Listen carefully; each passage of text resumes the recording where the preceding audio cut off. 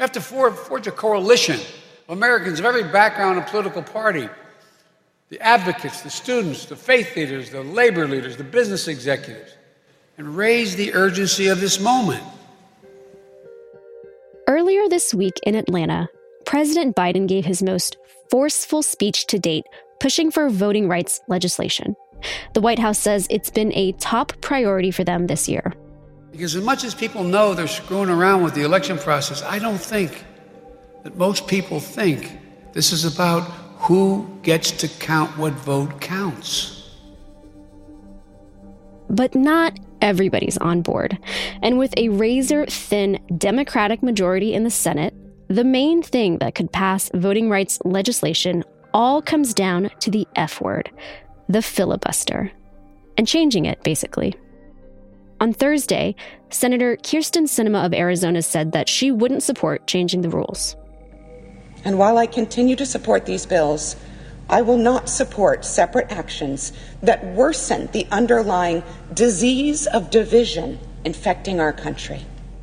Without her support, it means Democrats' push for voting rights could be doomed. From the newsroom of The Washington Post, this is Post Reports. I'm Alexis Diao. It's Friday, January 14th. Today, will the president's tough talk be enough for voter reform? And later in the show, the literal unseen casualty of the supply chain. But first, voter reform.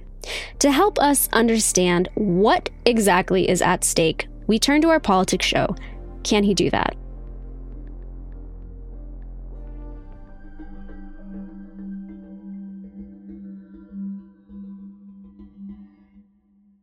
Hello, Cleve. It is lovely to see you on Zoom. I long for the day when I can see you in person yet again. I know. I've seen so many colleagues under blankets. That's Cleve Wootson. He's a national political reporter for The Post, and he has spent a lot of time reporting on voting issues on the ground in Georgia. He spoke with Allison Michaels, the host of Can He Do That? And it was so good, we wanted to play part of it for you. The conversation starts with the two bills currently facing the Senate: the Freedom to Vote Act and the John Lewis Voting Rights Advancement Act.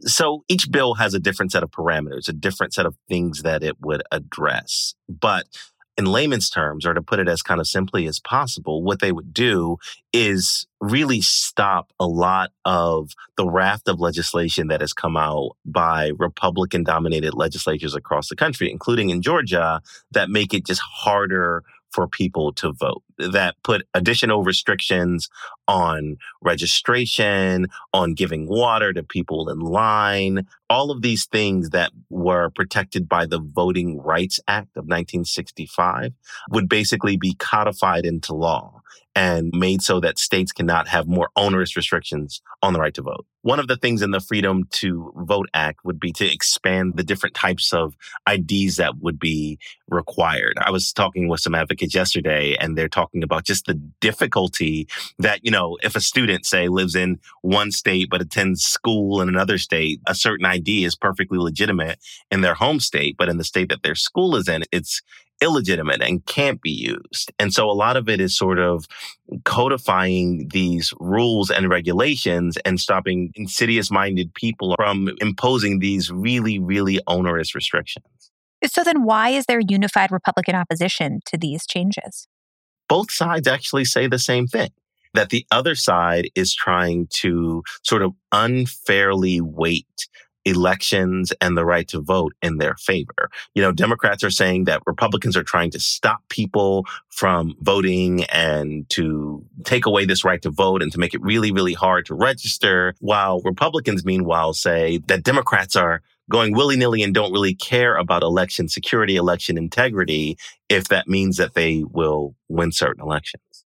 There's a piece of voting reform that isn't in either of the bills we just talked about, but it has come up many times. Some Democrats are pushing for it, and that's reforms to something called the Electoral Count Act. Can you explain what that is and why that hasn't been included in legislation thus far?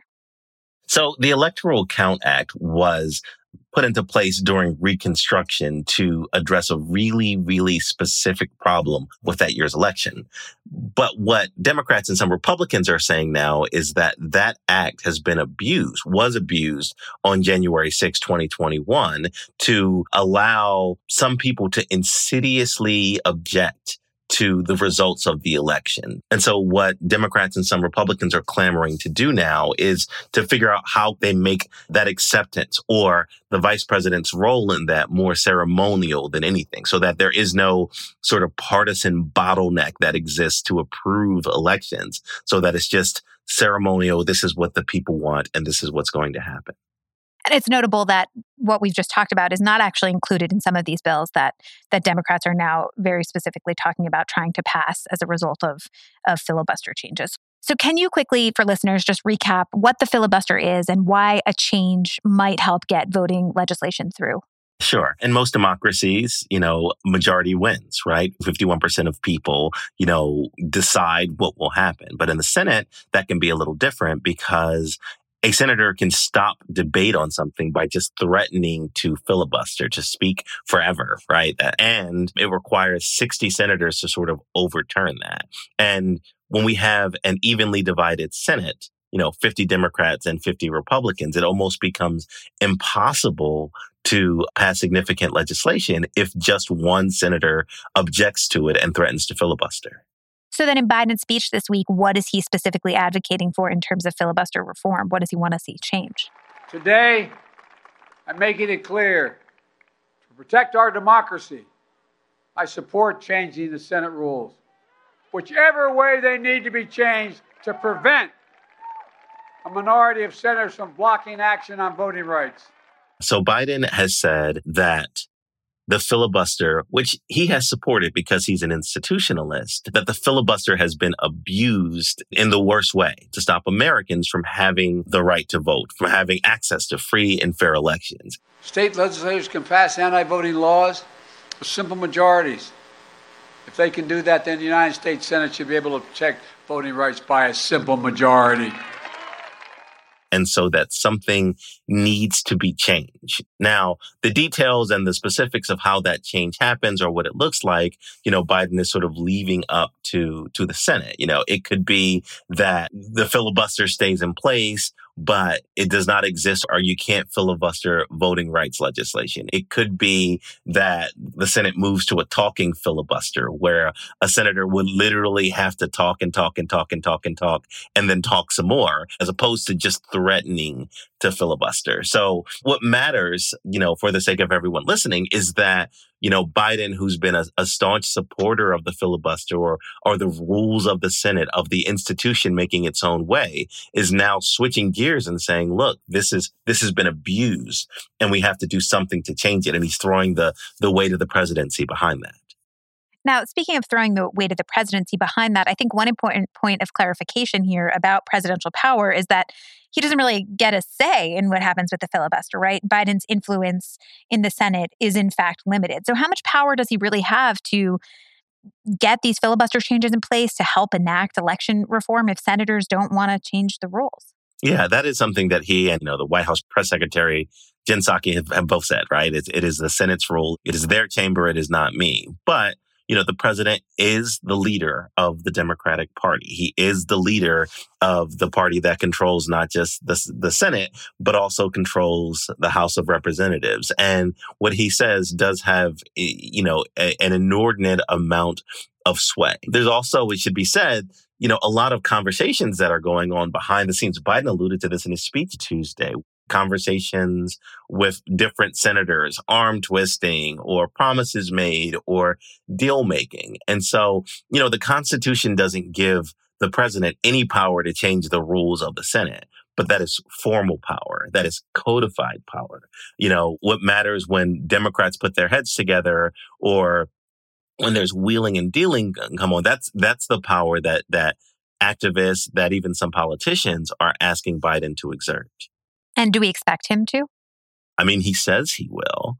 There's a line from his speech on Tuesday where he's basically said, I'm tired of having these quiet conversations. I've been having these quiet conversations with the members of Congress for the last 2 months. I'm tired of being quiet. And so that's a not so subtle signal that Biden plans to be more public, more vocal about that. Now, he did not give any specifics about what that looks like. He didn't mention senators by name. He didn't say, I'm going to go to Joe Manchin or I'm going to talk to Kirsten Sinema. So it remains to be seen what he's actually going to do and whether he's actually going to be able to deliver. But we can expect a more public, a more vocal footing. Now, he gave that speech that we just talked about in Georgia, a state that I know you've spent a lot of time reporting from. Why has Georgia become such a focal point in the fight over voting rights? Oh, there's so many reasons. One is the history, right? Georgia is the home of Martin Luther King, of John Lewis, right? It is the historical home of a lot of our historical fights over voting rights. So there's that. But also, Georgia is a hotly contested battleground state. You had two Democrats sweep the state Senate seats last year, Raphael Warnock and Jon Ossoff. You had Georgia going for a Democrat for the first time since, I think, 1992, since Bill Clinton's first term. And so there's a thought from not just the Democrats, but from both parties that Georgia is a state to be won. There's also, Georgia is one of the foremost states in passing some of these onerous voting restrictions and at times even a model for other states that are sort of buying into the big lie and passing these, voting restrictions that are stopping people from voting. Some voting rights advocates have expressed dissatisfaction with how the White House has handled a lot of this around voting rights. And some even question whether it's really a priority for Biden. What were advocates hoping to see from Biden, and why do they feel let down at this point? One of the people that I've spoken with recently and over the last 2 or 3 years is Nse Ufah. She is a CEO of the New Georgia Project, which is a voter engagement, voter registration group that was actually started by Stacey Abrams. I've lost basically 2 years of my life. And I love the work that I do, right? Mm-hmm. But campaigning in the middle of a pandemic, right? I won't shut up about the fact that in 2020, we knocked on 2 million doors in the middle of a pandemic, draped up and dripped out in PPE, while the Biden-Harris campaign knocked on the sum total of 0 doors, right? I will never shut up about that. They made contact with millions of voters in Georgia, knocked on millions of doors in an effort that really helped propel Biden to the White House, that helped Raphael Warnock and Jon Ossoff become senators and turning the Senate blue. And I asked her what she's going to do during the speech, and she was like, well, I don't know.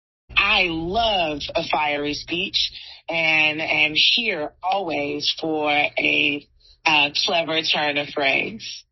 And what I will tell you is that we are in a crisis moment, and that if all they are doing is coming to give a speech, then I might have some Republicans to be fighting with at that time. She didn't attend the speech. She didn't boycott, but she basically said that she's heard so much rhetoric, so many speeches, so many gilded words, and that she's kind of tired of it just being words. There needs to be a plan of attack. What is the plan to pass voting rights? I never thought that they should have bifurcated it from Build Back Better. I always thought that voting rights was the priority. It was not treated as such. And now we don't have Build Back Better or voting protections. In 8 days, Joe Biden hit the 1-year mark. So that means 9 days before the anniversary of his inauguration, he's finally taking what some activists view as a strong stance on voting rights. A lot of the Black voters that are impacted by these voting restrictions helped propel Biden to the presidency in South Carolina. During Super Tuesday, they helped Democrats get 2 Senate seats in Georgia. And so what a lot of people have said is, look, we have sort of delivered for you. We put you and your party in power. How hard are you working to sort of deliver on the most basic of American rights, the right to vote, for us? It's not even me having elevated expectations from our elected officials. It's the rank and file. It's ordinary citizens that are like, not only did we show up in 2020 in the middle of a pandemic, and despite historic levels of voter suppression, I waited in line for 8 hours to vote, right? Not only did that happen, but then we showed up again 9 weeks later to deliver you a Senate so that you could have a governing trifecta.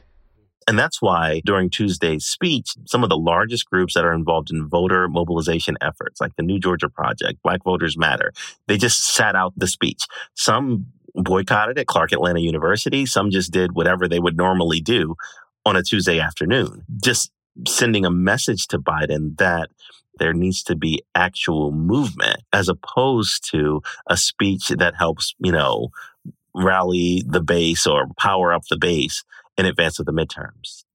I could hear the frustration there in Nsé's voice, and it makes me wonder if advocates like her are feeling fed up with what they perceive is not enough action from Biden.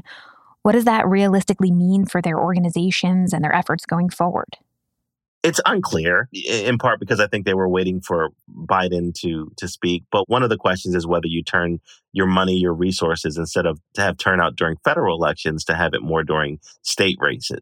Maybe you don't invest money to try to flip the U.S. Senate. Maybe you invest money to try to flip the Georgia Senate or the Georgia House, or use those resources in a more calculated way. Last year, we saw a really large national effort to have an impact on a nationalized election.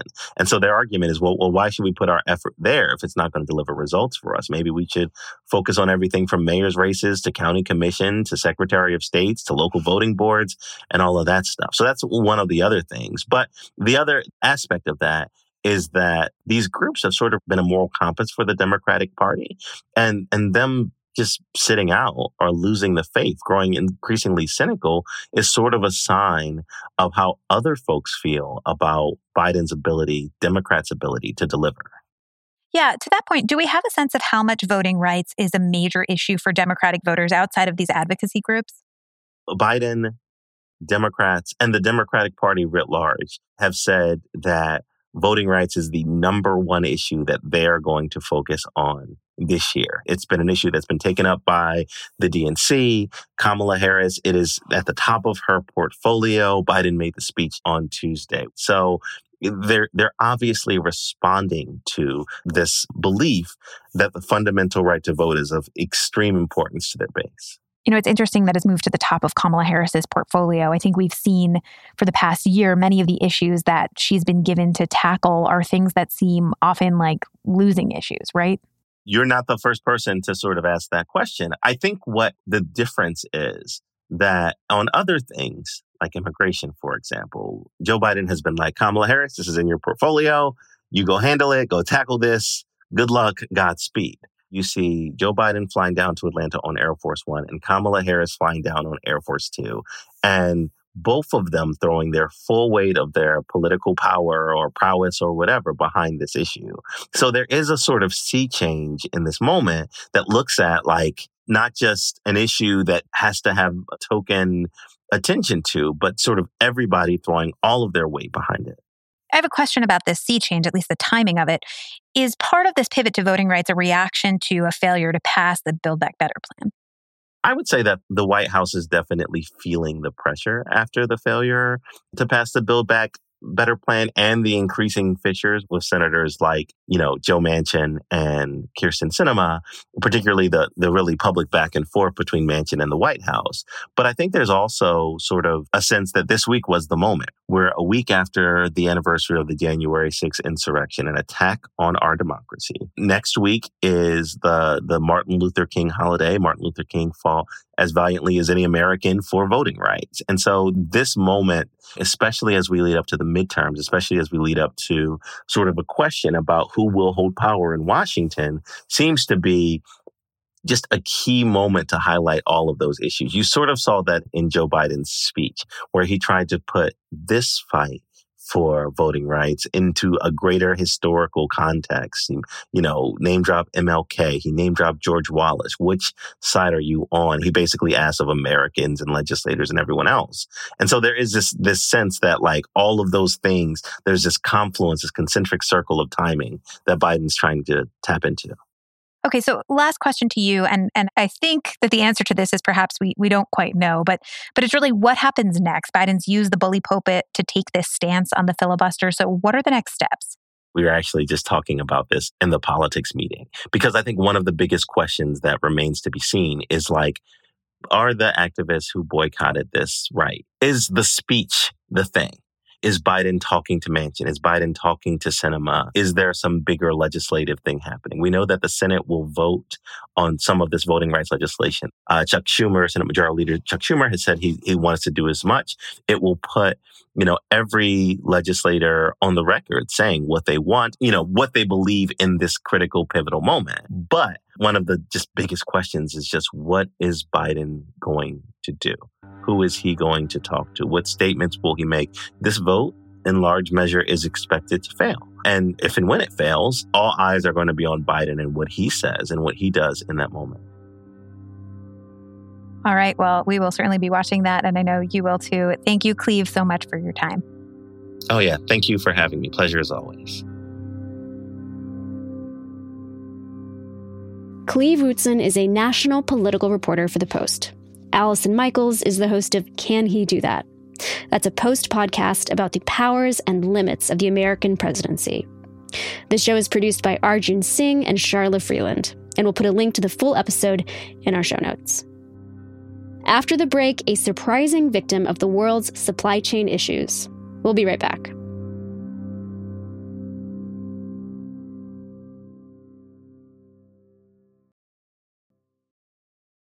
And now, one more thing.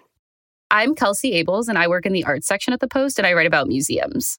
Kelsey has been reporting on an unseen casualty of global supply chain problems: the color blue.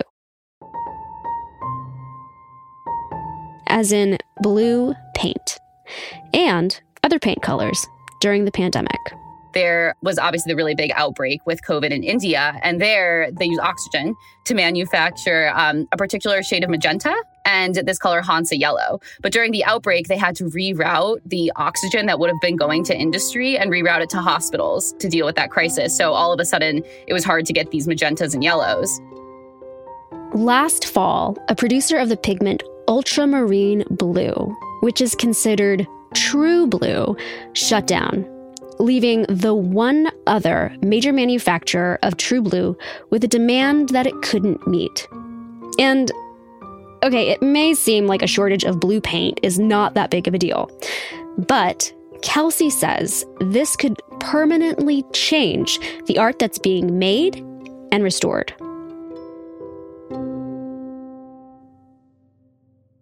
One thing that this made me think of is if you've ever gone onto YouTube and tried to listen to a song that has been copyrighted, so they can't put the actual song on and they change the pitch of it slightly, and you're listening to this super weird version of the song, asking an artist to paint with a different pigment is kind of like asking a musician to play with different notes. Except for with a painting, the painting lasts forever, right? So you're not replaying it again. It's permanently playing the song with different notes. And so yeah, they could use different colors, and I'm sure in some cases, if they really can't find something, they would. But artists are really, really specific about the colors they use. I mean, that's why Vermeer went broke, literally buying ultramarine blue. During his lifetime, ultramarine blue was sourced from a river valley in Afghanistan and was incredibly expensive, more expensive than gold. And Vermeer loved the color. And while most people would save that color, to paint the Virgin Mary's robe or the ceiling of the Sistine Chapel, Vermeer was just kind of putting ultramarine blue on everything, putting it on people's shawls, putting it on a tablecloth, doing whatever. And he actually went broke because of it. So I think artists are really specific in the colors they use, and they can get really devoted to a color. And, to not be able to have access to it is truly losing a note in a scale for a musician. I mean, it's really significant. And I think, looking back historically, we can kind of see how the invention of different pigments really shaped art history. And so, you look at the Impressionists, and someone like Monet was working around the time of the invention of the cadmiums and the cadmium yellow, and those rich, rich colors really were significant in being able to create his sunset scenes and these sort of meditative, vibrant landscapes. And then when you look at Hokusai, in his era, they had just invented Prussian blue in ink form. And so there were a lot of printmakers who were actually making prints that were fully blue. They were just re-releasing all of their prints in blue because they were so excited about this new blue. And he created this 36 views of Mount Fuji, which are these landscape scenes that really, really engage the natural landscape and use color and water really significantly. And so you're probably familiar with the Great Wave, almost everyone is. And that work really wouldn't have been possible without the invention of Prussian blue. So when we lose a pigment, we really do lose a way of looking out at the world. Kelsey Abels writes about museums for The Post. The story was produced by Rennie Svirnovsky. And that's it for Post Reports. Thanks for listening. Today's show was mixed by Sean Carter. Our executive producer is Maggie Penman. Our supervising senior producer is Rena Flores. Our editors are me and Ted Muldoon. Our producers are Lena Mohammed and Jordan Marie Smith. Ariel Plotnick and Rennie Svirnovsky are associate producers. Sabby Robinson and Emma Talkoff are assistant producers. Sean Carter is our engineer. The Post's director of audio is Renita Jablonski. Monday is a holiday, but we have an important episode from reporter Julie Weil about members of Congress who enslaved people. You can look at a lot of issues through this prism of we started as a country where the people who held power were so often the same people who held slaves. And what does that mean for us now? I'm Alexis Diao. We'll be back next week with more stories from the Washington Post.